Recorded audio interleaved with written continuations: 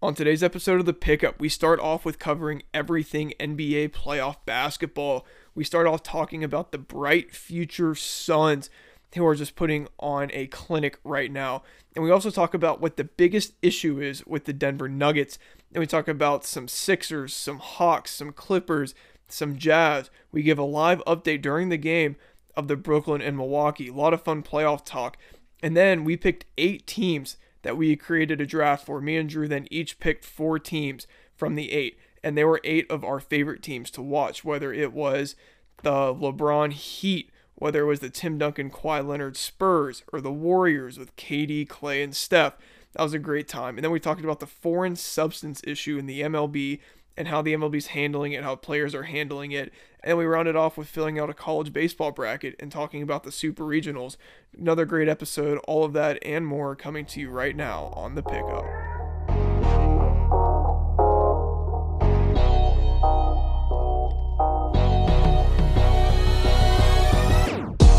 All right, welcome back to The Pickup, episode number 22.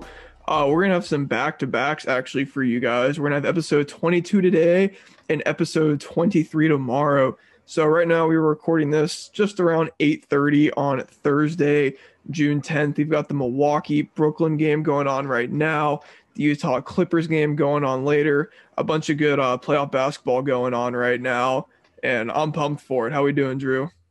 We're doing good. I'm excited for this episode. I think it's going to be a good one. I'm excited to bang out 2 in a row. Yeah, it'll be a lot of fun. And me and Drew actually were just hanging out the past couple days, back down in Columbia again, hit up Charleston for a day too. A really good time. So I believe, even though we've just been talking a lot for the past couple days, that you have another question for me. I do. I tend to not ask questions so that I have them for here.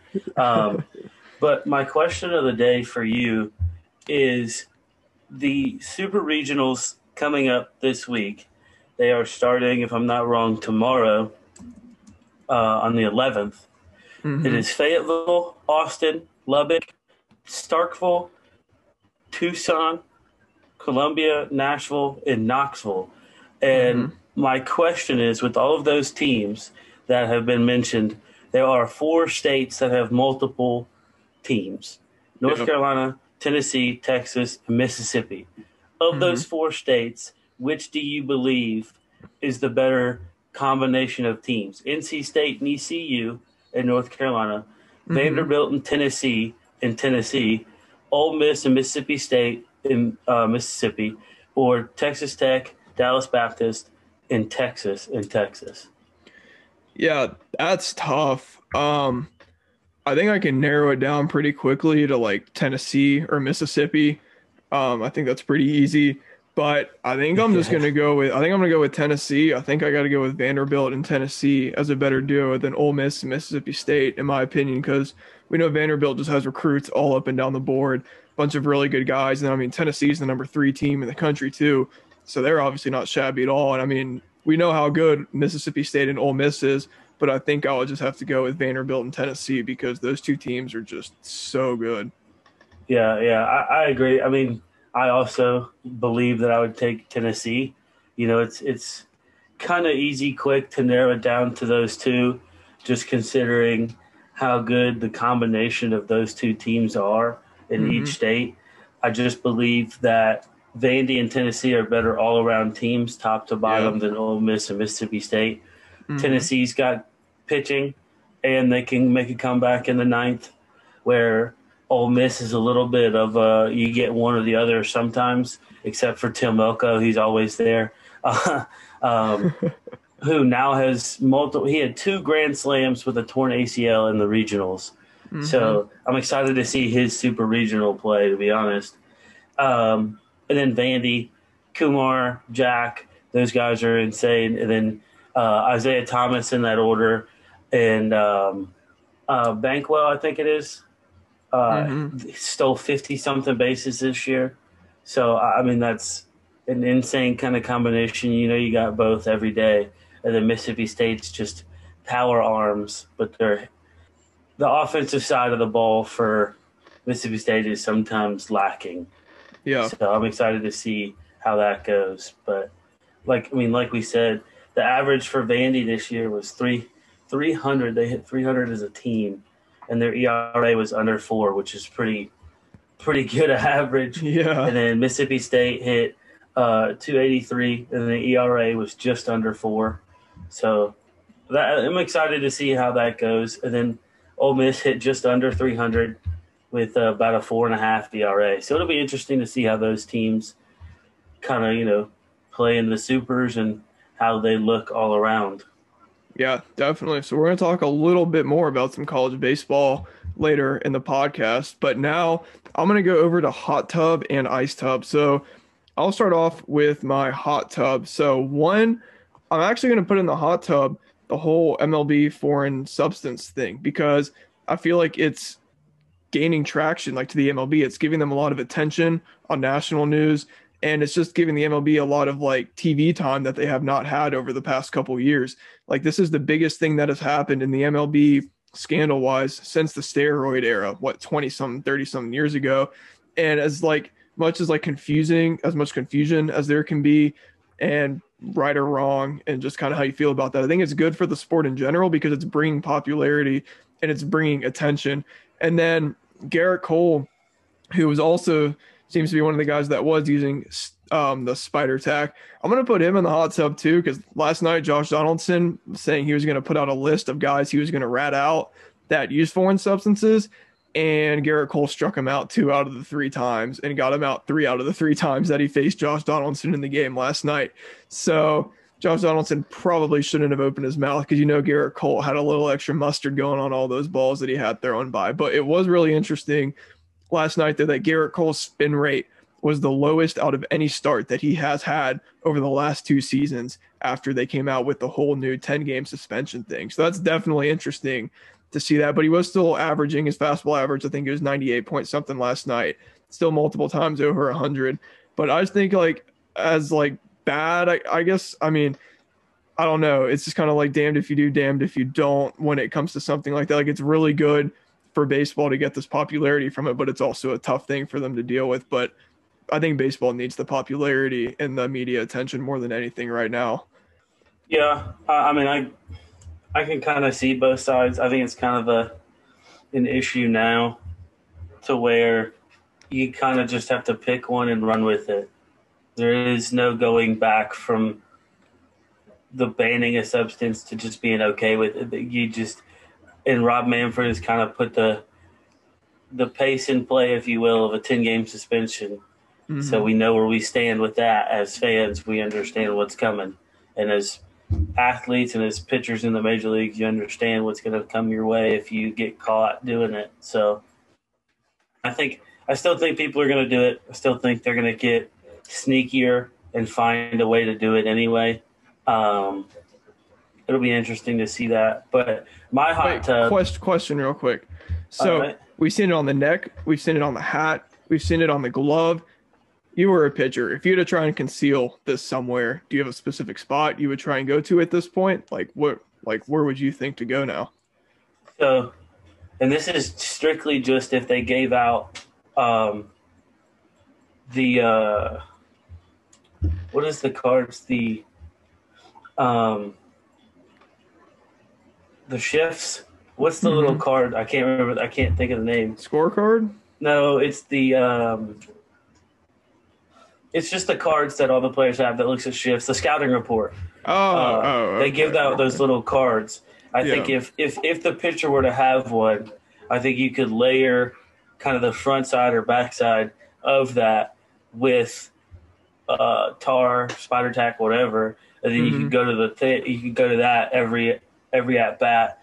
So at least the first little bit you're going to get that, and then it's going to peel off into the back of your pants. So you're going to have it in that back pocket area, I think, is where the next place we're going to see it is. Yeah, something I was thinking about too, which I don't think you'd be able to do it too often because it would eventually get noticeable. But if you put it on the bottom of your jersey where it's tucked into your pants and you're just acting like you're repositioning your jersey or retucking in your jersey, and then you could have it there too. But if you're retucking in your jersey after every 2 or 3 pitches, then it starts looking kind of sketch. Yeah, that's a not a bad idea. It's just harder, like you said, because it's going to get noticed easier, a lot Yeah, quicker. because the spotlight's all on them right now. So Oh, yeah. But my hot tub this week, and it was kind of a cool thing, is Oklahoma. The women Oklahoma's team won hmm the World Series for softball today. Actually, just earlier they beat Florida State 5-1. Uh, so that was that was a really really cool game to watch. Their pitcher is outstanding, and then Giselle Jazar, she's a pretty good baseball player, or a pretty good softball player, excuse me. She did outstanding again today. And she actually threw 31 innings in the World Series. So let hmm that sink in. She Yeah, that's pitched a 31 lot. innings. She had 38 strikeouts and only walked 8 and had a .89 ERA. Those are Wow. DeGrom numbers. Yeah. Those are DeGrom numbers. So it was cool to watch them. Their fifth national championship of in school history. So hmm it was a cool thing to watch that today. Earlier, I got to pay some attention to that, but I was kind of cool to see how that went for them because Florida State's a good team. Oklahoma was just really overpowering all year. They had one loss in the World Series or in the whole tournament, and then went on a tear. They had 15 home runs in the College World Series, which is Jeez. a record.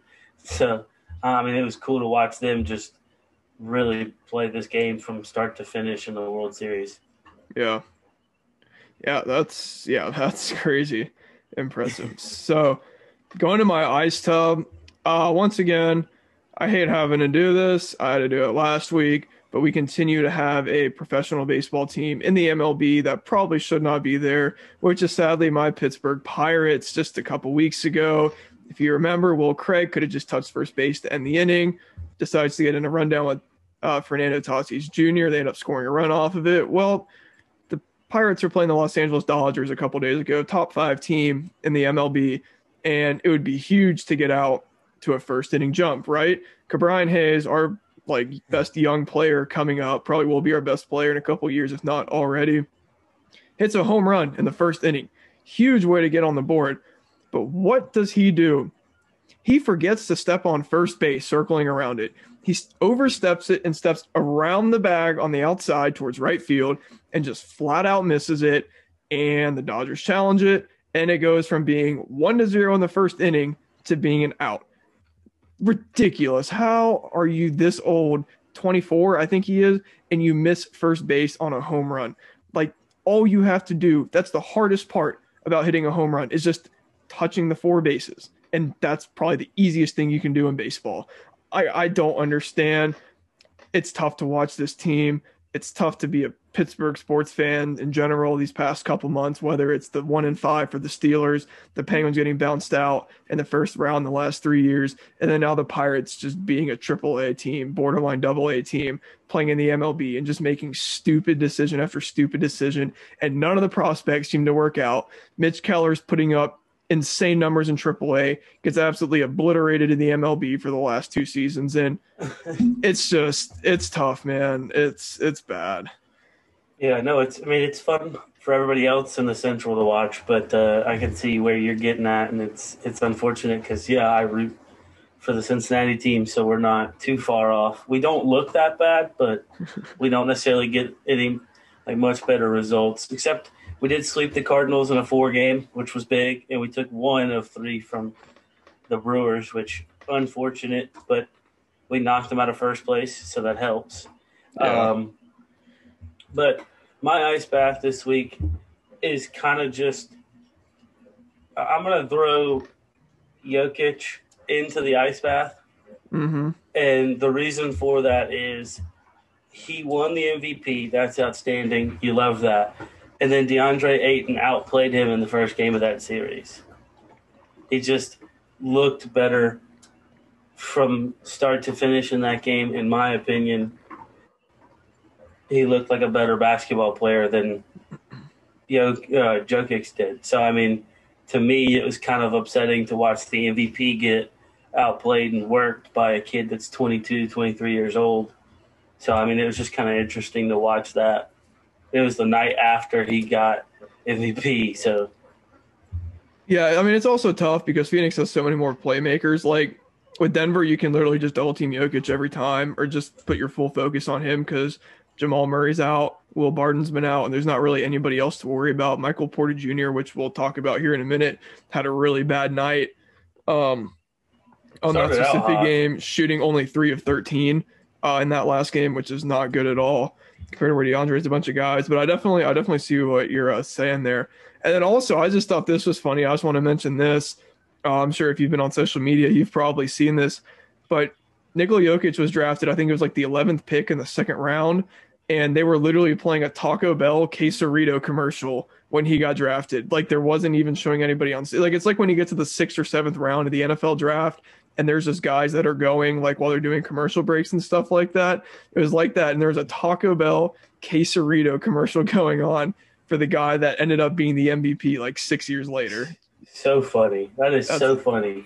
that's hilarious. The best, just like draft little thing, is the funniest thing is when we ate Firehouse during rounds 3 and 4 of like the 16 draft or the 17 draft.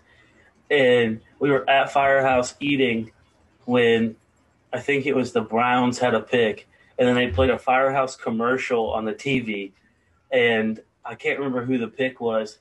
I think it might have been, it was a receiver that they got rid of, but Yeah. it was so funny because we watched a commercial run while a guy got picked, and that was the first time that like I really realized that okay, they do just take breaks. And then now it doesn't feel as bad when you're watching the NFL draft. You see a commercial, it's like, oh, this dude was good. We just didn't get to see him. Yeah, that would really suck though. Like this is all you've been waiting for your whole life. And like, yeah, getting drafted is awesome, but that you don't even get to see it on like TV or anything like that. Like, because I know they don't have cameras set up everywhere when you get into the later rounds, but they still have like some type of like video highlight reel pictures or like something like that. And that's so cool to see. And then for it just to be a Taco Bell commercial, and this dude's from Serbia, not even from America, and probably just immediately pissed off coming over here. Like these guys can't even show me the time of day to show my face on here. I'm literally getting drafted during a Taco Bell quesarito commercial, let alone probably not even hearing of Taco Bell in his life before. Yeah. So that's kind of going to lead us into the NBA. But before we go into the games, just looking back, our picks were pretty darn like close, and you might have been 100%. So we both picked Jordan Clarkson for Sixth Man of the Year, which happened. I think we both picked Julius Randle for Most Improved, which happened. Yeah. We both picked Jokic for MVP, which happened. Or no, you didn't. Well, I may have changed, but I know in the beginning I was rolling with Embiid, but I think I did change since he was hurt. Okay, and then I think you had Tom Thibodeau for Coach of the Year, the Knicks coach, who won. But then I had Juwan Howard all year, the Phoenix Suns head coach, who I still think probably should have won. But it's definitely understandable. So, I mean, we were pretty darn close there. Yeah, if one of us wasn't 100%, then we were really close. Yeah, I think we both won essentially 3 out of 4. But it was also one of those years where it was a little bit more clear cut because of the amount of injuries and just things like that. Like Kevin Durant's out for a long time. James Harden's out for a long time. LeBron missed a lot of time. Like everybody was missing time this year because of the condensed schedule. So, I mean, Jokic literally played every single game of that 72-game season, which is extremely impressive considering for a guy that, while he's in shape, he's not like the best like structural figure. Like he weighed 300 pounds just like 7-8 years ago. And I mean, he'll continue to drop weight too. So it'll be interesting to see like what he looks like in a few more years. So, speaking of that series, we have the Phoenix Suns playing the Denver Nuggets. The Phoenix Suns have won me a good bit of money these first couple games. They're 2-0 up in the series. It's been a good ride betting on them. Very stress-free. So we're going to look at game 2 because that was the most recent one, which was just last night. And you have Mikal Bridges going 5 of 12, which wasn't great, but his playmaking and passing ability and just overall is really good. Then you have DeAndre Ayton, who went 6 of 10, 15 points. Chris Paul, 6 of 10, 17 points. You have Devin Booker putting up 18 with 10 rebounds for Devin Booker, which is insane. And you also had Chris Paul putting up 15 assists with a plus 26 plus minus, which is if you look at this Phoenix Suns starting lineup, you have Chris Paul, who's got a plus 26 plus minus for that game. You've got Mikal Bridges, who got a plus 28 plus minus. Devin Booker plus 16, Jay Crowder plus 20, and DeAndre Ayton plus 16. Anytime all 5 of your starters are in the positive, let alone 16 and over in the positive, you're definitely going to win the game, which is great. And then your bench, too, you have 4 guys that were in the positive. You have Dario Saric, who's a plus 15 plus minus, Trilson Craig plus 13, and Cam Johnson at plus 12, and then Cameron Payne at plus 9, who's really come onto the scene lately. But a guy who I know you like, and we've talked about him before, and you said you thought he was one of the keys to the series, is Jay Crowder is hitting his threes right now. And when Jay Crowder is hitting his threes, that makes us a totally different team. He went 4 of 5 from the field and 3 of 4 from 3 last night. And somewhere similar to that the game before, definitely like over 500 in the 3-point category. So starting off with the Suns, it's big. All of their players are like doing what they need to do. They're clicking at the right time. Yeah, and they brought Chris Paul in to be the secondary for Devin Booker and to help him and then facilitate and dish the ball and just kind of be active on the offensive side. And they had 27 assists total last night. Chris Paul had 15 of those. He had more than the rest of the team combined. That's exactly what Chris Paul needs to do for them to be able to compete for the championship. I'm be honest. If they, and I'm not saying that they will sweep this series. That's a bold thing to say, but if they sweep this series, they will win the championship. And I get it. I know that that there's a lot and that Brooklyn has a lot. But also I feel with Chris Paul, his experience and condition and ability on the defensive side, he can guard Kyrie, so could Devin Booker. Devin Booker can definitely hang with James Harden. And then you can switch DeAndre Ayton and Jay Crowder. Jay Crowder can throw his weight into KD just like he did LeBron. And then you can use DeAndre Ayton's stretch to guard KD. So I think there's a definite ability to take a good series between those two teams.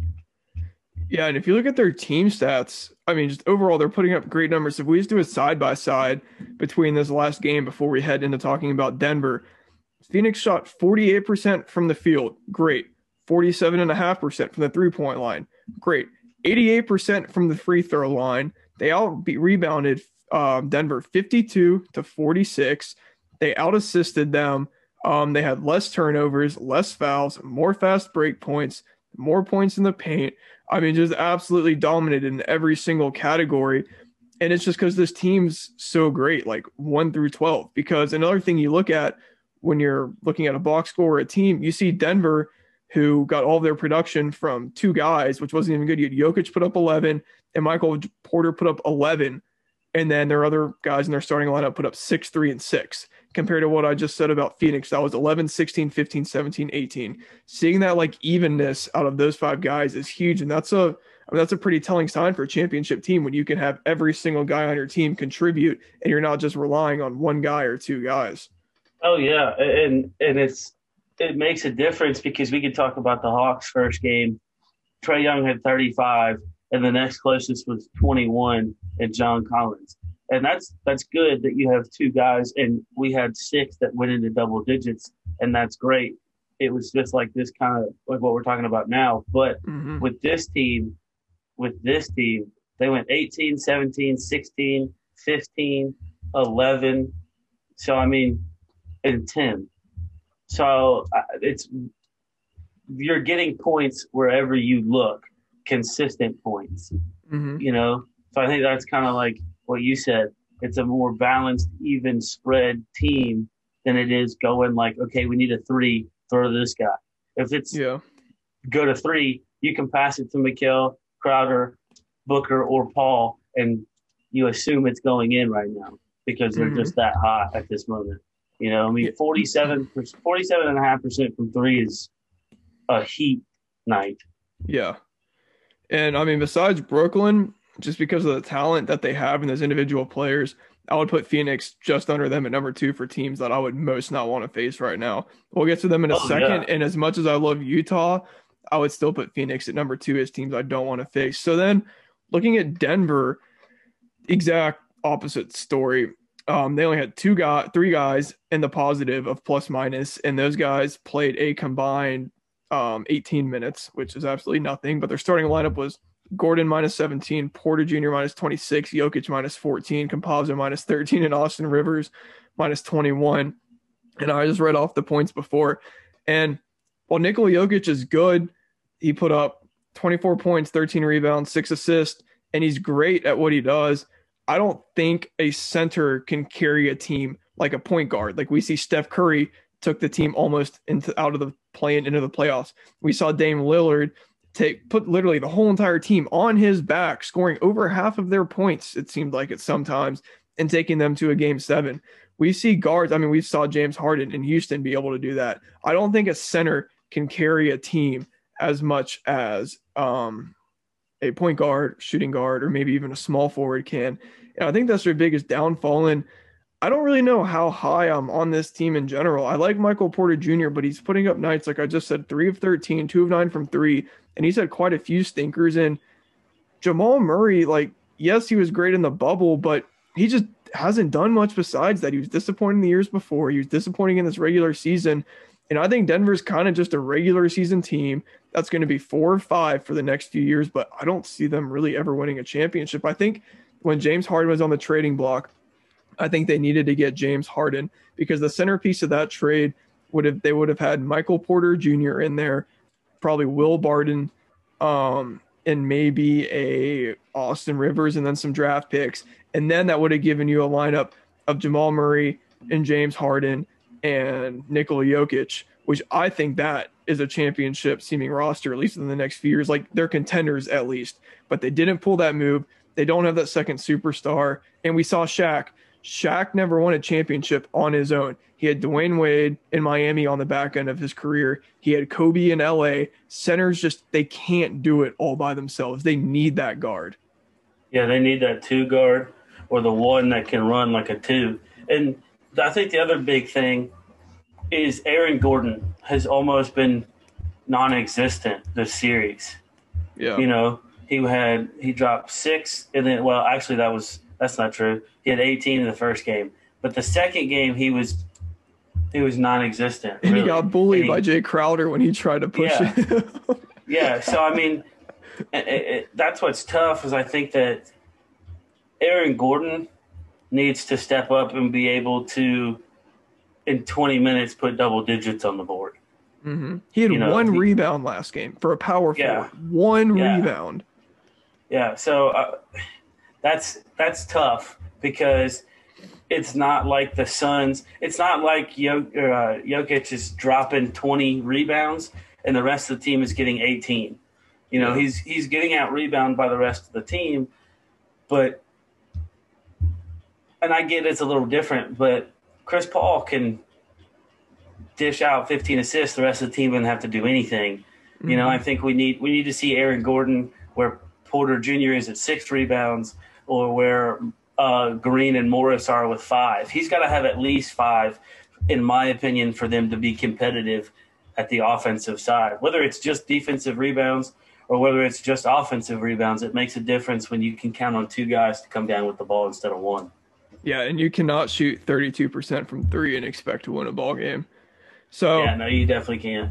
Yeah, so you can tell me what you think after this, but I'm going to call the Suns. I think Denver will squeak out 1 just because I think in the semifinals it's too hard to call a sweep. So I'm going to say Suns in 5. I'm gonna call the sweep, Suns in 4. Okay. I'll make the bold play. Yeah, my thing is I'm just thinking maybe game 3. I would never bet on that, but no.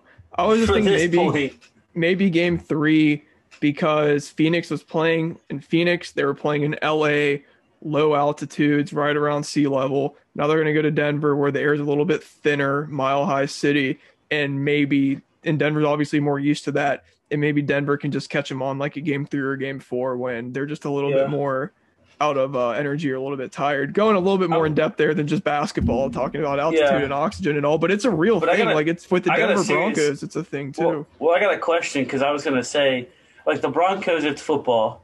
Yeah. And then we'll even use the Rockies because they get kind of that same Yeah. that makes the ball. It's different playing there, but the Denver, it's indoors. Do you like? And I don't know. I don't know this kind of science stuff, but like, does it make that much of a difference if you're playing inside? It does because of the altitude in general. You're just automatically higher no matter what, so the oxygen's just going to be thinner. Like going out to my parents' house in Idaho, where they're at 6,000 feet. Like I can tell such a big difference, like trying to breathe out there and running compared to like being in Boone, where even though we're higher than like you are at 3,300 feet, like I can definitely tell a difference going over to that 6,000 feet. It's definitely a real thing. So I mean, that's about the, I mean, considering that's what we're kind of banking, or at least me banking a possible win on, I think that's pretty sure telling that Phoenix easily should win this series. Yeah, So now yeah. go, so now going to the other series in the West, we have the Utah Jazz versus the LA Clippers. Once again, love the Jazz, been winning me money over the past couple days. Oh yeah. So the Jazz won 112 to 109 2 nights ago, and it was a great game. So LA jumped off to the hot start, leading by almost 10 around halftime. They won the first half. They won the first quarter 25 to 18, second quarter 35 to 29, and then Utah bounced back and won the third quarter 32 to 19 and 33 to 20. And we talked about this off air. We were hanging out. That was the only thing I was a little bit worried about with Utah, was because they literally, the day they played was the 1 week point of being off since the Memphis game. So you could have looked at it as two ways. You have Utah could be off and could be rested, but you also have Utah's been off for a week. They could be out of the flow a little bit compared to where the Clippers just played game 7 and they're kind of in their rhythm a little bit and they're going in. But then you could also argue that they could be tired because of game 7. But I think we saw the first one where Utah came out a little bit rusty in the first half, and then they figured it out in the second half, got back in their flow, and they took off. And Donovan Mitchell looks like just a bona fide superstar. Went 16 to 30, put up 45 points and 5 assists, which is insane. Then you have Bogdanovich, went 3 of 6 from three, put up 18. His overall great numbers. You had Rudy Gobert getting his 12 rebounds like he typically does. And then you cannot dismiss how important Jordan Clarkson is to this team, putting up 18 points off the bench, which is such a great thing to have when you can just have a guy come out there and just get you bucket after bucket after bucket off the bench. Oh yeah, it's huge, and that's why I think it's going to be hard not to see a Jazz Suns series next. I mean, I I'd put a lot of money that's going to be Jazz Suns next, but Yeah. I think a huge thing for tonight's game and the spread being at 2.5. I think an easy cover for that is, and I'm not saying give any more attention to Luke Kennard than he really needs. I think he just kind of had a great night the other night. You know, I mean, he 18 points. I doubt he's going to drop 10 tonight, Yeah. and it's not his fault. I just don't think that he's the guy that they're going to look to off the bench. I think it's going to. We see more from Terrence Mann and Rajo try and score the ball. Reggie Jackson played decent, 9 points, not terrible. But we can see this Clippers team is really reliant on Kawhi Leonard and Paul George to score the basketball. Yeah. You know, and it's just hard to do that with two guys in the 20s when Donovan Mitchell has more points total than they did combined. Yeah. And You Paul know. George, ever since he diagnosed, not even diagnosed, but I guess since he called himself Playoff P and like gave him that self nickname, like what are we talking about here, dude? Yeah. You literally bricked a shot off the side of the backboard last year in the bubble. It was an absolute disaster. And then you're shooting like under 40%, like in all statistical That is categories, awful. shooting wise in the playoffs. You went 4 of 17. You're a max contract player. I mean, that's pitiful. And then another thing I don't understand is why is Marcus Morris getting 14 shots and shooting 9 of them from three? He went 1 of 9 from three and shot the game winner. Like, I know Kawhi Leonard got double teamed at the key and he had to pass it off, but that may be a Ty Lue thing. You've got to be able to orchestrate a play better at the end of the game to where Kawhi's open, because obviously Paul George isn't making the shot. And Lord knows Yeah. we don't want Marcus Morris taking the final shot where he Yeah. literally got it, had an open shot, tried to get it, try to pump fake. 6'11" Rudy Gobert, like 50 million time defensive player of the year, pump fake again, and then shoot it and just get swatted right back in his face. Like Marcus Morris is the last person, or not the last person, but not the guy he's low on the list. Yeah, he's down there on the totem pole. You got to have Kawhi Leonard taking that shot, and then Paul George after that. You're two big dogs. You cannot have Marcus Morris. I have an issue with Marcus Morris taking 14 shots and 9 3-pointers. That can't happen. I think another big piece to watch for tonight is Royce O'Neal. 11 boards, 3 assists, 8 points. I think we see a possible double-double from Royce tonight. I think he goes on your shot. I think he goes 10 and 12, just like Rudy did in game 1. I think we see a better offensive night, like overall, from Bogdanovich and Gobert. I think we see Mitchell's points drop just because they're not going to need him to do that much tonight due to Gobert and Bogdanovich scoring more. I think O'Neal's going to put 10 and 12 in. We're going to see kind of a repeat of Gobert's night from, what would that be, Tuesday? Yeah. Yeah, so that's my prediction on Royce tonight. So write it down, put it in the books. It's on tape. Count it. So yeah, it's definitely should be a good series though. I think it's definitely gonna be a closer series than the Phoenix series, I think, obviously. And and like I said last week in our picture of the week, I'm taking Jazz no matter whether they were playing Dallas or Clippers, but I could definitely see this going to like probably 6 games. I don't think it'll go 7, but I think they'll get a couple from the Jazz. Yeah, I'm looking at 5. 5. I mean, the thing is too, the Clippers haven't won a home playoff game in like a couple weeks now because them and Dallas did not win a single playoff game at home, which was just bizarre. That's one of the only times I think that's ever happened. Gonna be interesting. Yeah. So now, going back to another game played that day, we're gonna go look at Atlanta and Philadelphia. So two very polar opposite games here. So we had Atlanta with the absolute blowout, which kind of got tight late, but not really. Yeah. It did, but the Hawks still kind of had control. It got scary if you were a Hawks fan watching that because they started pressing and we started fumbling around the football or the basketball, and then they got easy points. Ben Simmons had 17. He probably had 6 in the last 2 minutes of the game, just from little quick, like easy layup buckets. But it was just a big deal that Joel Embiid scored basically 40 and 39. 39 points. No, he scored 40. But the first game. Oh, the first game. My bad. I think we were talking about 39. So yeah, I mean it's basically the same, but it's tough when Ben Simmons can drop a double-double and basically pick up the slack that Embiid didn't have on the defensive side. You know, had a couple of steals. Wasn't a bad game at the end. But the Hawks, the big story was Trae Young. Yeah. You know, I mean, Trae Young is just playing lights out right now.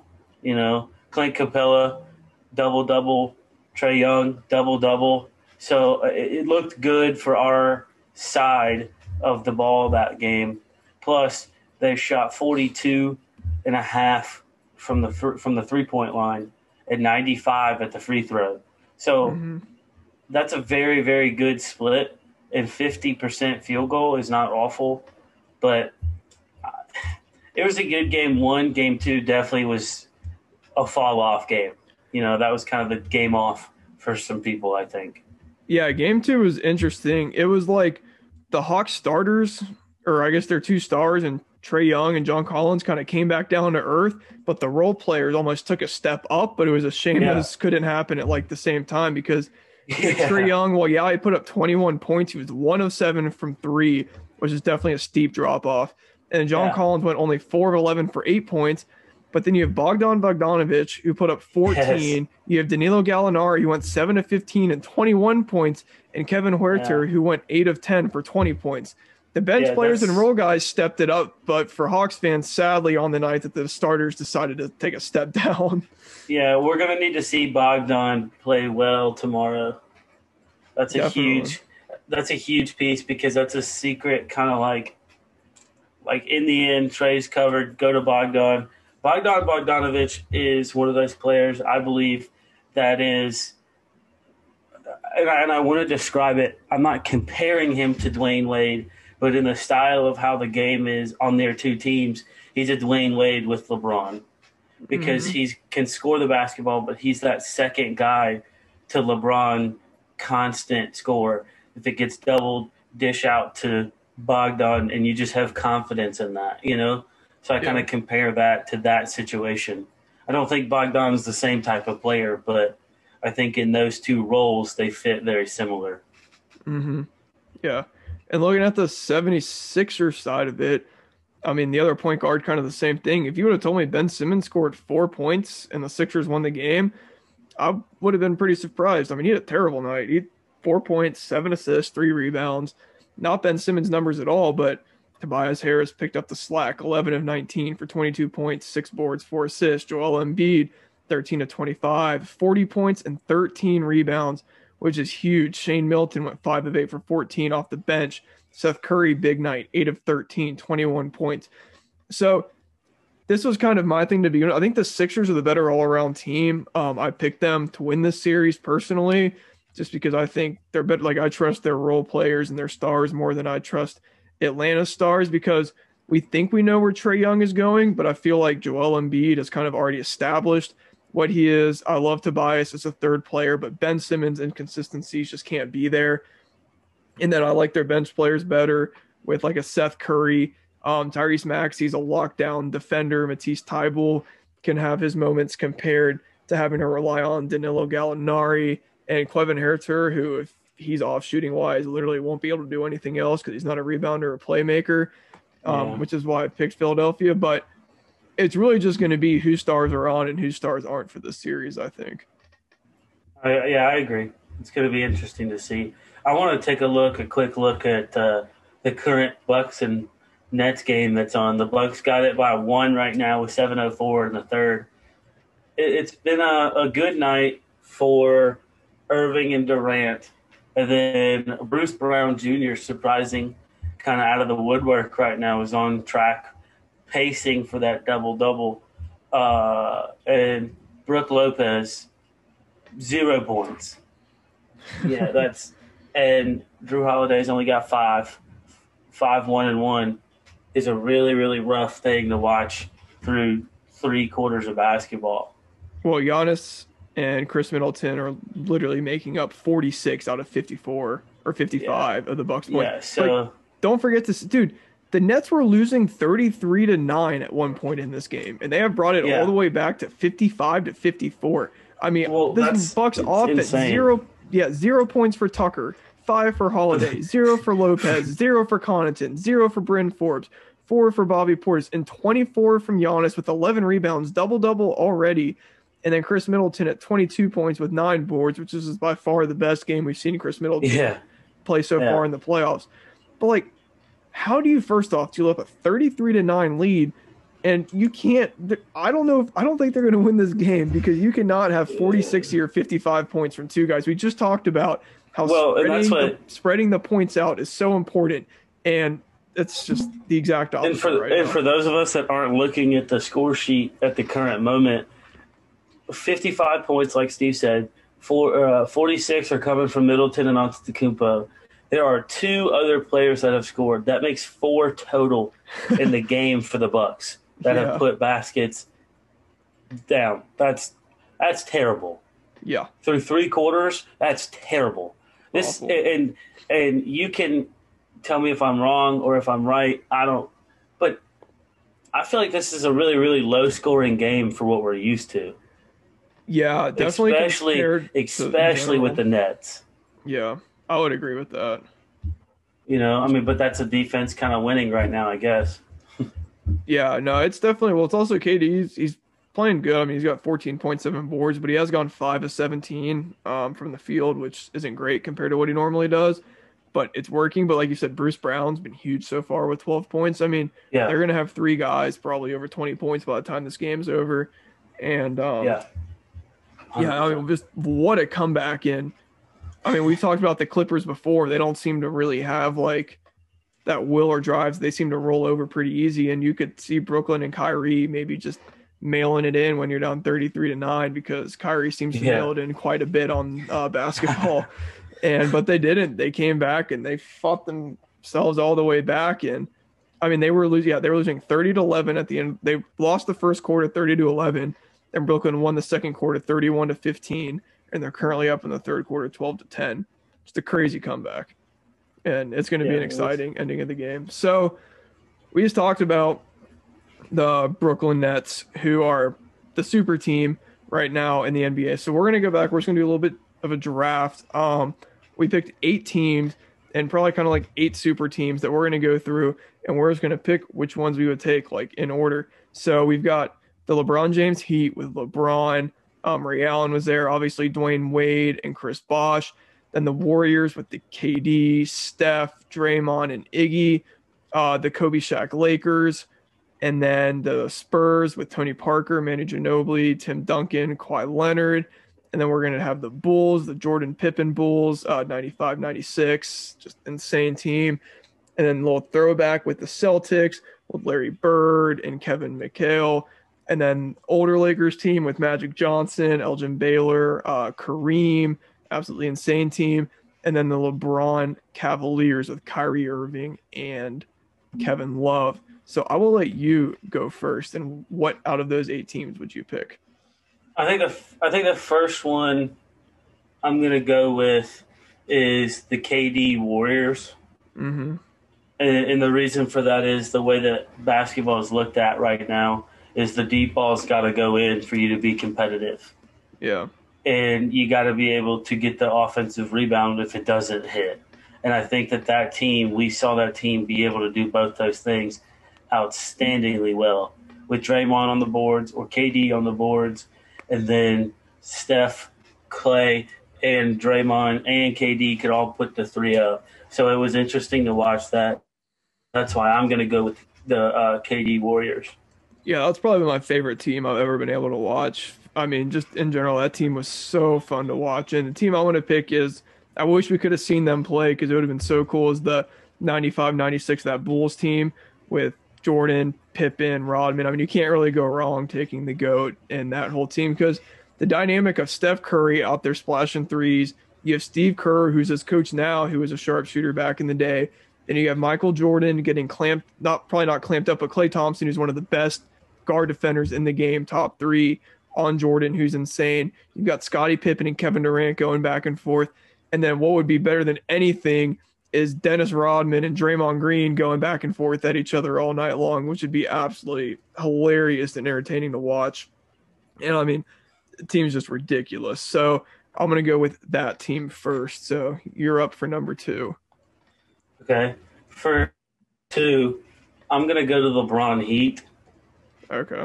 And the reason I'm going to go with that team is because I think that was a better top to bottom, including reserves and bench, than what the Warriors had from top to bottom. But the LeBron and Wade with Shane Battier and Chris Bosh and Ray Allen, that's one of the best starting fives of all time on the court from 1 to 5. So I think they probably could have competed with anybody in today's game or the couple, maybe a decade before too. Mm-hmm. So I think that's a great basketball team. So I'm going to go with the LeBron Heat. Okay, so the next team I'm going with is a team that might have been perhaps the deepest team we've seen in the NBA, like 1 through 12. And I'm going to go with I love using them on 2K2, the San Antonio Spurs from just 10 years ago, because you have Tony Parker, you have Marco Bellinelli, Danny Green, who could play the shooting guard Danny Green was a lot better at that time. Sharpshooters. You have the assassin Kawhi Leonard going. You have one of the all-time great forwards in Tim Duncan out there. You have Boris Diaw coming off the bench, who was really good. You have Patty Mills, who was a spark plug three-pointer out there. You have Tiago Splitter, who was putting up good numbers back in the day then. And you had Matt Bonner, the redhead guy that would just come out that was 6'11" and just quick stroke, just bucket after bucket after bucket. I mean, that team was so fun to watch all the time. I mean, they were all just so good. Like they did not put out a player where you were like, oh, that dude kind of sucks. Like everybody you looked at and you were like, yeah, like this dude can play basketball and he can fill his role, which is what the Spurs' biggest thing was. You played your role, and their guys always played their role, and they were always able to find guys that could fit the roles they wanted. So I'm going with the Spurs for number 2. Yeah, notable mention for the Heat team is Birdman. The third team I'm going to go with is the Kobe Shaq Lakers. Okay. That's one of the most dominant, just pure duos of all time. Yeah. Like 2 players together that's probably the most dominant that we've seen in a very long time. Mm-hmm. And we will probably never see one that good in a long time. Yeah. I don't there's definitely not one right now that I could say with confidence that would be as good on their own. Yeah. But I mean, those 2 were just really outstanding when they played together, and it was just you could tell that Shaq needed it for his career, and it helped Kobe continue to get better at his. So, yeah, definitely. So, for my next pick, I'm also going to take a Lakers team, but I'm going to take the one with Magic Johnson, Kareem Abdul-Jabbar. They had James Worthy out there who was filthy, Bob McAdoo, Byron Scott. Just an insane roster. Kurt Rambis was out there, and just a really great, I mean, in general team. I mean, the Showtime Lakers. I mean, that's where the name Showtime came from, was from this team, because you have the flashy Magic Johnson, alley-ups to Kareem. You had Kareem with the goggles on, kind of making his own little thing going on with that, and just a really fun team and a great team to watch in general. There's not too many better teams in history than the Showtime Lakers, and I think they won 4 or 5 championships. I think 5 championships while they were in that Showtime era, and just a great all around team. Yeah, no, I agree. So now it's down to the Celtics or the Cavs. I know which one I'm taking, and I'm very, very happy about that I got this one that got to come up. I'm going to take the Bird McHale Celtics. Mm-hmm. I really like that team. Dennis Johnson, James Paxson at the point guard. Then Robert Parrish was 7-1. Yeah. Just grabbing boards out of nowhere. And then obviously McHale and Bird. So, I mean, it was just an Otis Bird song could just launch shots. So it was cool to watch, I mean, it was great. A great team really all around, but the defensive side of that team was kind of an underrated defensive team, in my opinion.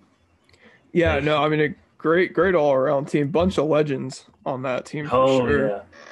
And that's like a team, too, that, they slipped down to 4, but in a lot of people's head, I mean, they could have been a lot higher than that. And, I mean, it wouldn't have surprised me if they were taken like 2 or 3 overall instead of 4 where they were. So, I mean, that leaves me with a team where, I mean, I'm left with it, but, I mean, another really good team. You have prime LeBron James on the Cavs with Kyrie Irving and Kevin Love, and this was Kyrie Irving when he was still just like a dog out there and wasn't just leaving his team and all his off the court crap. And you had J.R. Smith, who was good, and this was before about 3 years later when he couldn't remember what the score was. And then you had a productive Tristan Thompson at the time. You had Joe Harris, who was a sharpshooter then, who's now the sharpshooter of Brooklyn. And then you had Matthew Dellavedova, who you mentioned a couple podcasts ago. That was a dog you could put on anybody. You had Channing Frye, Richard Jefferson, a lot of good guys off the bench. Just an overall like really good team. And I mean, that was just when LeBron was coming off of his Heat years and absolutely still just dominating the NBA. And that was kind of when he really started developing a three-point shot too, was on that Cleveland team. So just very dangerous team there. So a lot of great teams there. So we talked about this earlier in the podcast, the foreign substance debacle going on in the MLB. We've seen both sides of it. We've seen guys like Pete Alonso say he's fine with it because he's like, hey, if it helps them grip the ball when they're throwing 100 miles per hour to help not hit me, I'm okay with it. Then he went a little bit more conspiracy-wise, talking about how he thinks the MLB changes the balls every year depending on the free agency, which was, I think, a little bit too far, a little bit of a reach there, in my opinion. What did you think about this Pete Alonso interview? I'll be honest with you, and I don't like when guys go out of their way to say things that would make the sport or themselves try to be in a better light than what they are. Has been a crap of an athlete baseball player since he hit 50 home runs. He has not done anything worth mentioning No, he since. hasn't. Not So at you got to all. do something to keep yourself in the light of, oh, hey, I'm still here, just in case you forgot. You can't call people out for the free agent. What free agent class of pitchers has gone by, really, like huge names that have gone by that hit the market for free agency that would have affected him? Yeah. There hasn't been any. So he's just trying to do something and say something that keeps him in that idea mindset of, oh, I'm still here. So, no, I think he's an idiot. I think he's being completely dumb to say something like that. He hit 53 home runs as a rookie and hadn't done anything since. He had 16 in 57 games last year. Not a bad, but you hit like 210. That's if you want to be like, and I hate to do this, and I'm sorry to Quentin about this, but Joey Gallo doesn't come out and say stupid comments like this, because Joey Gallo doesn't hit 346 and doesn't hit 67 home runs. If I remember right, though, I think somebody thought he might this year. Hey, I didn't say he was going to go way out, but he was a sleeper pick. I did say that. It's not turning the right way. But I just think that this is a dumb comment, and the whole article is kind of filled with him just trying to be relevant still, really. Because, yeah, we joke, and Garrett Cole earlier, and he couldn't answer the question, did you use Spider Track? Well, that was like the tell me you're guilty without telling me you're guilty. Yeah, no kidding. I mean, like, you answered the question and all you did was stutter for 2 seconds. So we know. But if Pete Alonso, if somebody's like, do you still think you're a top baseball player? He has to say yes. But this is his way of being relevant without letting his play speak for what it is. If he was good and he was still hitting 53 home runs and doing anything worth mentioning, the Mets would be better. Because they just brought over another superstar that should help you and bring you back to a great baseball level again, and he hasn't done anything. So, come on, Pete. Don't be an idiot. Do not be an idiot. I mean, they're not affecting any baseballs and he tried to throw it to, like, the offensive hitting, like the offensive class of Trevor Story, Corey Seager, and Baez at the shortstop position. Like, really? Those guys need help? I don't think so. I don't think Javier Baez needs help with anything. Yeah. I mean, and if he needs help with something, somebody's going to get it for him, whether it be tying a shoe or putting on pants or hitting a baseball. Somebody's going to find a way to help him. Same with Trevor Story and Carlos Correa. I don't think Carlos Correa should still be in the major leagues because he freaking cheated. So who are the worst interview out of the two, Pete Alonso or Garrett Cole? Well, Pete Alonso to me, because he just kept going on to try and be relevant, just kept trying to bring down basically the entire organization of the MLB as a whole, which is dumb. Like, don't try and crap on something that happens within the MLB because you suck. That's the first off. 2, Garrett Cole was just being what Garrett Cole is. You know, I mean, you're not going to get a true, solid, straight answer on that. But as PFT would say, just lie. Literally, just all you have to do is say, no, I've never used that. And then when they print it in this article, then that's the truth then, is that you've never used it. So even if you lied, nobody cares anymore. It's done. You're in the back stands instead of the front row. Yeah. So, I mean, it was just an all-around 2 stupid articles, 2 stupid interviews. Pete Alonso's was worse just because he was being an idiot. So where do we think this goes from here, though? Do we think pitchers are going to get caught more, or do you think because the MLB is going to put the hammer down and start doing inspections or something, or do we think pitchers are kind of going to be a little bit more scared now and they're not going to cheat as much? Because like I mentioned earlier, we saw Garrett Cole in this last start, lowest spin rate he's had in a start in the last 2 seasons, while he still dominated. I mean, it wasn't like his typical spin rate, like I just said, by a pretty dramatic amount. And he did let up 2 home runs, or 2 earned runs, or no, it was 2 home runs, which he typically doesn't do in a start either. So where do you think we see pitchers going from here? Are they going to kind of back down a little bit and stop using substances, do you think? Or are they going to try and hide it more? or do you think that we're going to see guys start getting caught more and more and more now? I think I can only answer it one way, and it is that it depends on who the pitcher is, because I'm going to use it in the comparison. Javier Baez will never get suspended unless he punches somebody in the face. That's the truth, right? We both know that because we watch him when he plays our teams and just how pure of a dick he truly is. But if Jacob deGrom's spin rate goes down and he gives up 6 runs in his start, say it's tomorrow, in his start tomorrow, they're going to email him, or somebody's going to be like, yo, you're a face of baseball. You're good. We'll never check you. Yeah. Garrett Cole may never get checked. Verlander may never get checked. Clayton Kershaw may never get checked. But Sonny Gray or Mitch Keller or Yu Darvish or Blake Snell, those guys will get checked because they can go with those guys being on the bench for 10 games. You can't put Garrett Cole on a 10-game suspension and people watch baseball. Yeah. There's at least 2 games where somebody's going to be like, I'm not watching this game. You know what I'm saying? Yeah. So I think it depends on the pitcher, and that's kind of the way I think I have to go about it is Garrett Cole, Verlander, Kershaw, Bauer will never get touched. Everybody else, I think, is fair game. Just like Tatis, Acuna, and Baez are never to be touched. Everybody else is fair game. Yeah. And the sad part is there's just no trust in the MLB from players to owners to the league. Like, it's just like everybody fending for themselves, which is really sad. Because you see in the NBA, Adam Silver and the owners work hand in hand with players. In the NFL, even though some of the guys don't get along with Roger Goodell, the majority of the people get along with their owners for sure, and then still can get along with Goodell and stuff. But in the MLB, there's just no trust or anything in the chain of command at all, which is just not a good game plan at all. Because Rob Manfred freaking sucks. He's terrible. Yeah, he is. And most of the GMs don't do anything for their teams. Nothing. No. So you get a high market team and they just go buy players. You get a low market team and you're stuck with what you got until you have to pay them more, and then you have to trade them. Me and you would know that. Oh yeah. You got to pawn players off to get something back that isn't even close to the level of what you had.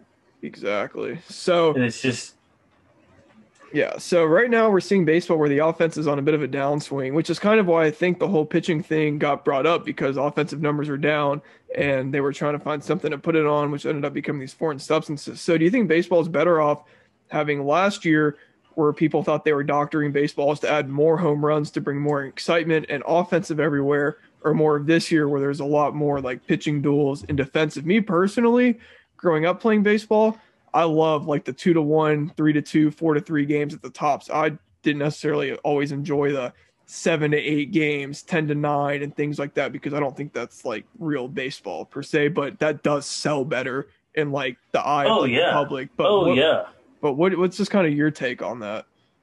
My take is watching runs come across the plate and watching home runs is outstanding. It's a it's a feeling that's not the same as watching a touchdown or a dunk. It's just so different from anything else.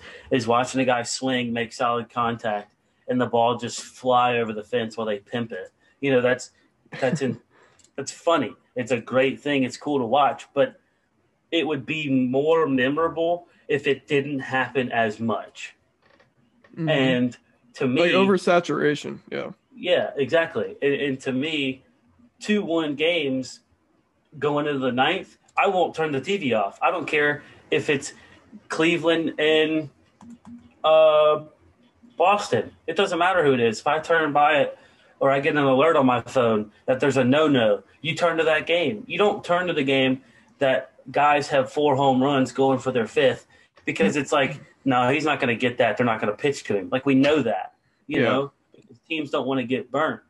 But those no-nos you turn to, the one-hitters, the shutouts, those games you turn to because it's exciting to see if the other team can score a run. And if you turn baseball back to that kind of baseball, you're going to get a lot more people in, and I don't know how to say it, it's not inner cities, but the cities of those teams, you're going to get a lot more traction there because it's the local markets. Yeah, it's way more competitive, because look at the Yankees last year. They would score 6 to 7 runs a game. You know, it's exciting to watch, but if nobody else can put up 6 runs, it's like, hey, we got this one. Yeah. And then you just know which pitcher is going to lose. So it's like that's not like a fun. Well, and it also that's not a takes fun out thing to watch. yeah, it also takes out the intensity, like watching like, oh, this is a close game, like a home run here is going to Yeah. be huge, or if a run scores here, like that's Yeah. massive for a game, not oh, it's another home run, that's like the seventh run of the game, like whoop-de-doo. Yeah. It's the third inning. It's 10-10. Nice. You know, I mean, it's dumb. We watch 11-run first innings that would have never happened in the 80s and 90s. Would have never happened. You know, watching Frank Thomas hit a home run was awesome because when he did it, it meant something to the game. When Griffey Jr. hit a double off the wall or robbed a home run or made a diving catch, those were cool to watch because they didn't happen all the time. If that ball got down, it meant a run may have scored, or there was something on the other end that would have been a negative. And now it's not. If you dive past the ball, oh, it's 6-7 now, or it's 9-9. We'll get them back in the bottom half. You know, it's not like it doesn't have that same effect of, dang, this run means something because it doesn't mean anything anymore because you know that you can go get one yourself. Like that's not baseball. That's basically tennis where somebody's guaranteed a point every turn. I mean, not trying to be funny, but that's exactly what it is. Yeah. Like somebody's guaranteed a point on every time the ball's put in play is tennis.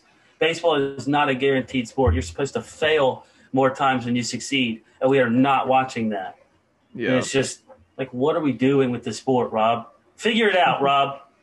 Oh, that can transition to gonna piss me off. That can transition into a baseball that's probably getting run a lot better in a lot of traction I got lately. one question. Oh, I got one more? question before we jump to college baseball. So I want to ask you this, and this is strictly not because he's on my team, not because of anything else, because numbers. American League MVP right now in your head, who is it? AL MVP right now. Yeah. Ooh, that is tough. Put me on the spot here. Yeah.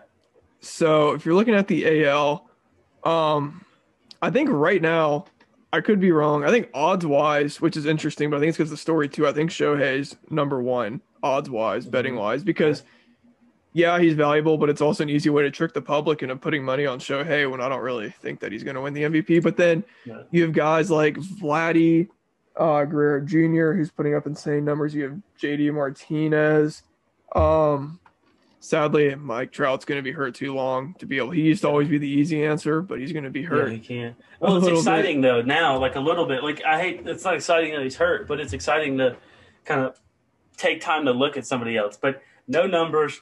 Based off what you know, who do you think the MVP in the AL is so far? I give it to Vladdy Jr. easy.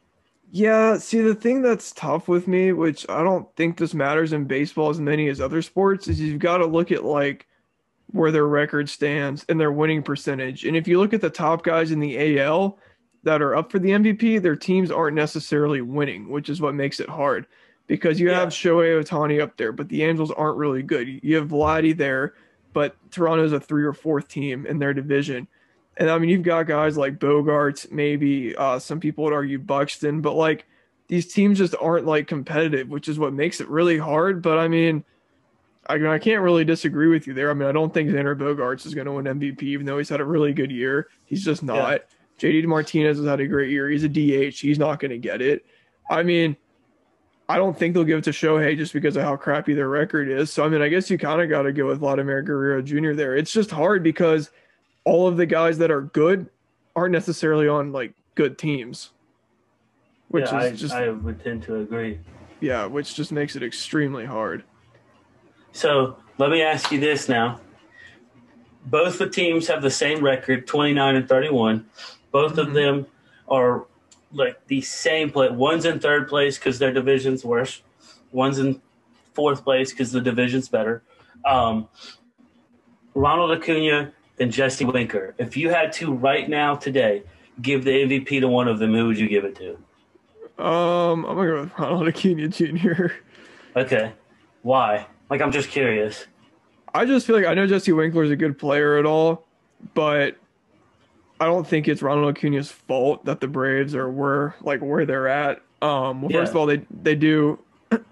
I don't know. I just think Ronald Acuna, he adds that spark. He's got that flair, and I don't know. I feel like he's just. I feel like if he wasn't on that Braves team, they would. I don't know. yeah, but I It's think you tough. could say the same exact thing I for know Jesse. that's what It's I not keep his saying fault in they my suck, head, and I'm like, well, and if it's he's not not on that like team, yeah, yeah, if he wasn't on the Reds, we would not be 29 wins. no, I don't You know. know, I just, so but that's what's but tough. Acuna's done it more too than like Winker has. Like Winker's never put up numbers like this before. We've seen Acuna been able to put numbers somewhat close to this and show that he can be like the best player on a really good team. Yeah, but Acuna has not hit 346 through 2 months of the year No, ever. but I mean, there's more than batting average that goes into the Yeah. MVP. Well, I know, but they're both hitting 17 and 18 home runs. He's got him by one. Jesse Winker has 17, 18 more hits. He has the same number of doubles, the same number of triples, two less runs, same number of RBIs, less walks because he's got more hits, less strikeouts, zero stolen bases. That's the only thing Acuna's got. And then he's just hitting better all around except for on base percentages. Wait, no. Yeah, he's basically the better baseball player right now. So, obviously he's on my team. I would pick him, but, 346, 413, 645, and 1057 compared to 278, 389, 600, and 989. Yeah, It's I very mean, hard. It's very hard not to say Jesse Winker. yeah, I mean, it's hard. I mean, I think the Braves too are just extremely underperforming. I don't think it'd really be a question if they were another 5 or 6 games over Yeah, but 500. I think it'd be even less though of a question because I think Jesse would take it even more if they were 5 games ahead of where they are and he was still hitting this way. Yeah, Because I Freddie don't know. Freeman to me is the MVP of that team consistently. Except for right now, he is definitely less of the Freddie Freeman that we're used to. But Freddie's the GOAT of that team and the face still to me until he leaves. Yeah, I Ronald's the can't young doubt that. face, Freddie's the old face. Yeah, for sure. But yeah, hey, college baseball, we gotta love it. Steve, your intros, your little introduction, you can start over. We're good now. Yeah, so we are now going to go over into where some of these MLB players were before if they didn't get drafted out of high school or out of a different country in college baseball. So we are now down to the super regionals where we've got Arkansas, NC State, Texas, South Florida, Mississippi State, Notre Dame, Texas Tech, Stanford, Arizona, Ole Miss, Virginia, Dallas Baptist, LSU, and Tennessee, and ECU in Vanderbilt. First off, before you kind of go in depth, what's your Yeah. series you're most looking forward to? Oh man, most looking forward to. Yeah. Oh man, let me give me one. Give me a second. I'm looking. It based on like even match and just like pure like baseball numbers. Virginia and Dallas Baptist is not a bad one to look out for. I think that's going to be a fun series. But I'm really excited for the Notre Dame Mississippi State, Okay. and it's really hard not to be excited. Mississippi State scored 100 more runs, but the averages are the ERAs are right on par. The stolen bases are right on par. The home runs are 5 apart. So there's a lot of things there that could be sneaky for Notre Dame to take over. I still think Mississippi State takes that series, but I think Notre Dame's a good one. Hmm. That Ole Miss Arizona series is going to be good. Arizona was a sneaky good team at the end of the year. Made a lot of push in the end. Stanford and Texas Tech is going to be a good one. But I think the one that I'm least excited for and the one that I truly think is going to end in 2 games is USF and Texas. I don't think NC State and Arkansas is going to be a competitive series. And then I don't think LSU and Tennessee is going to be a competitive series. So, I guess with the LSU and Tennessee, that'll kind of ask a question. So, I'm curious on what you think. We'll start Arkansas and NC State. I'll read them to you, and then you tell me. You kind of pick who you think will be your College World Series in Omaha, Nebraska. Okay. Arkansas, NC State, 49-11, 33-17. Decently even match. It's going to be a hard call, honestly. What do you think?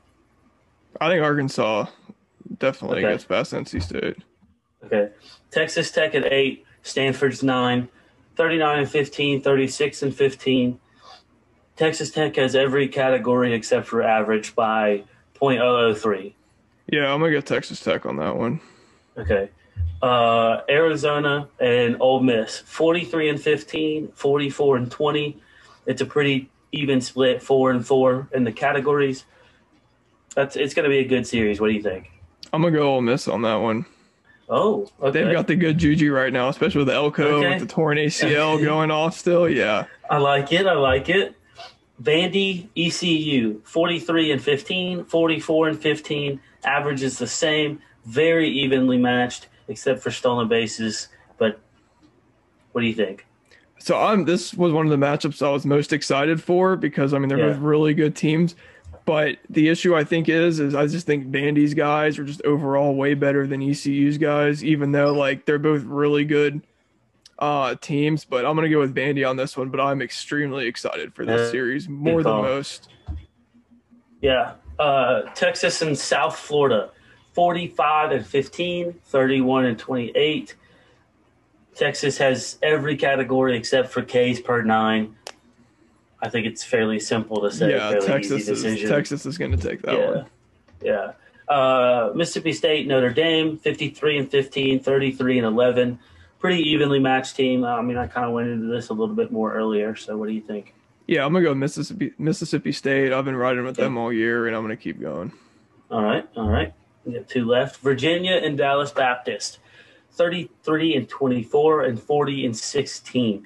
Dallas Baptist has 5 of the 8 categories. So, and their home runs are 50 more. Their average is 20, .028 or .024 better. What do you think?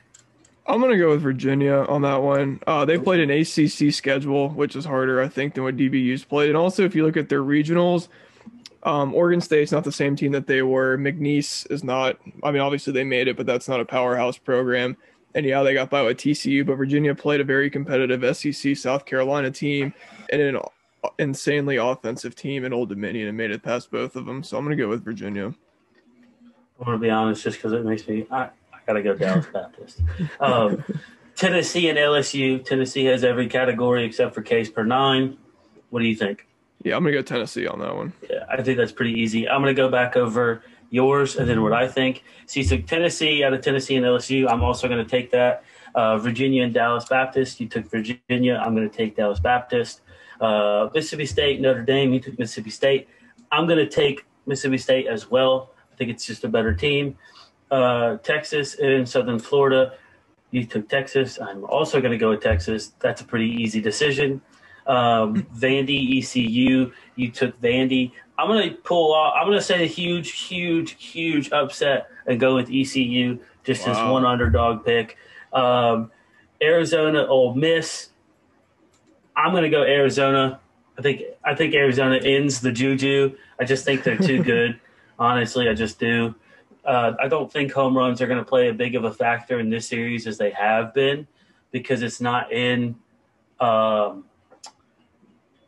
it's not at Ole Miss. It's a Tucson region, super regional. So that's another thing. Virginia's going to have a lot more fans in Columbia than Dallas Baptist is. Yeah, probably. Texas Tech and Stanford. I'm also going to go with Texas Tech, as did you.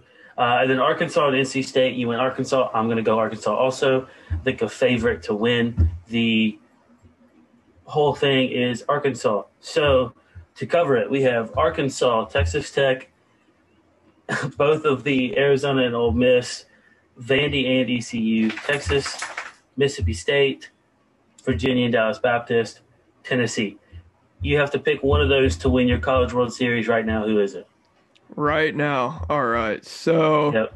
Right now going in, who wins the College World Series? I mean, I have it narrowed down between Arkansas and Vanderbilt in my head that it's going to be one of those two. It's kind of just picking which one, and I'm gonna go with Vanderbilt. I'm gonna go with Okay. Vanderbilt. I like their pitching. I don't think you. I mean, you have Jack Leiter and Kumar Rocker as a 1-2 punch for your starters. I mean, I don't know too many teams that are gonna win two out of. They're gonna have to win at least one of those games, if not both of them, to take the series. And I don't know if I see any team being able to do that if they're both on. Yeah, no, I hear you. And Enrique Banfield is huge. Yeah. Oh, he's really good at baseball. He's really good. He's just really good. Their lineup, top to bottom, is good. I'm going to be honest with you, though. I'm going to go two teams that aren't Vandy nor Arkansas. Okay. I'm going to go Tennessee and Texas. All right. That's who I believe is going to fight for it. And I think it purely comes down to their pitching. The ERA is 2.87 for Texas, which is an outstanding team. Really, it's if I'm not wrong, it's the lowest of the super regionals. So I think that's going to help them a ton. I also think Tennessee is, like you said, with Ole Miss riding the juju. I think Tennessee is on cloud 9 right now with Tony DeVito, and just that whole team is playing really good baseball right now. After they hit, after that game 1 walk-off, they turned it on and just started playing baseball the right way. And I think Tony DeVito's got them where they need to be to compete for that World Series this year. So I'm going Tennessee, Texas, and then I'm going to go Texas to win it. Okay.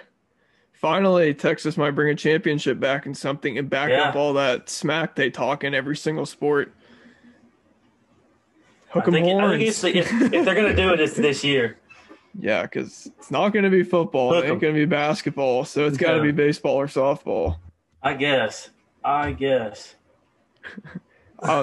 excited, though, for Omaha. Oh, Omaha's yeah. always, like, such a cool thing to watch. And no offense to college softball, but I'm ready for college baseball to start dominating ESPN and ESPN2 for the next couple weeks.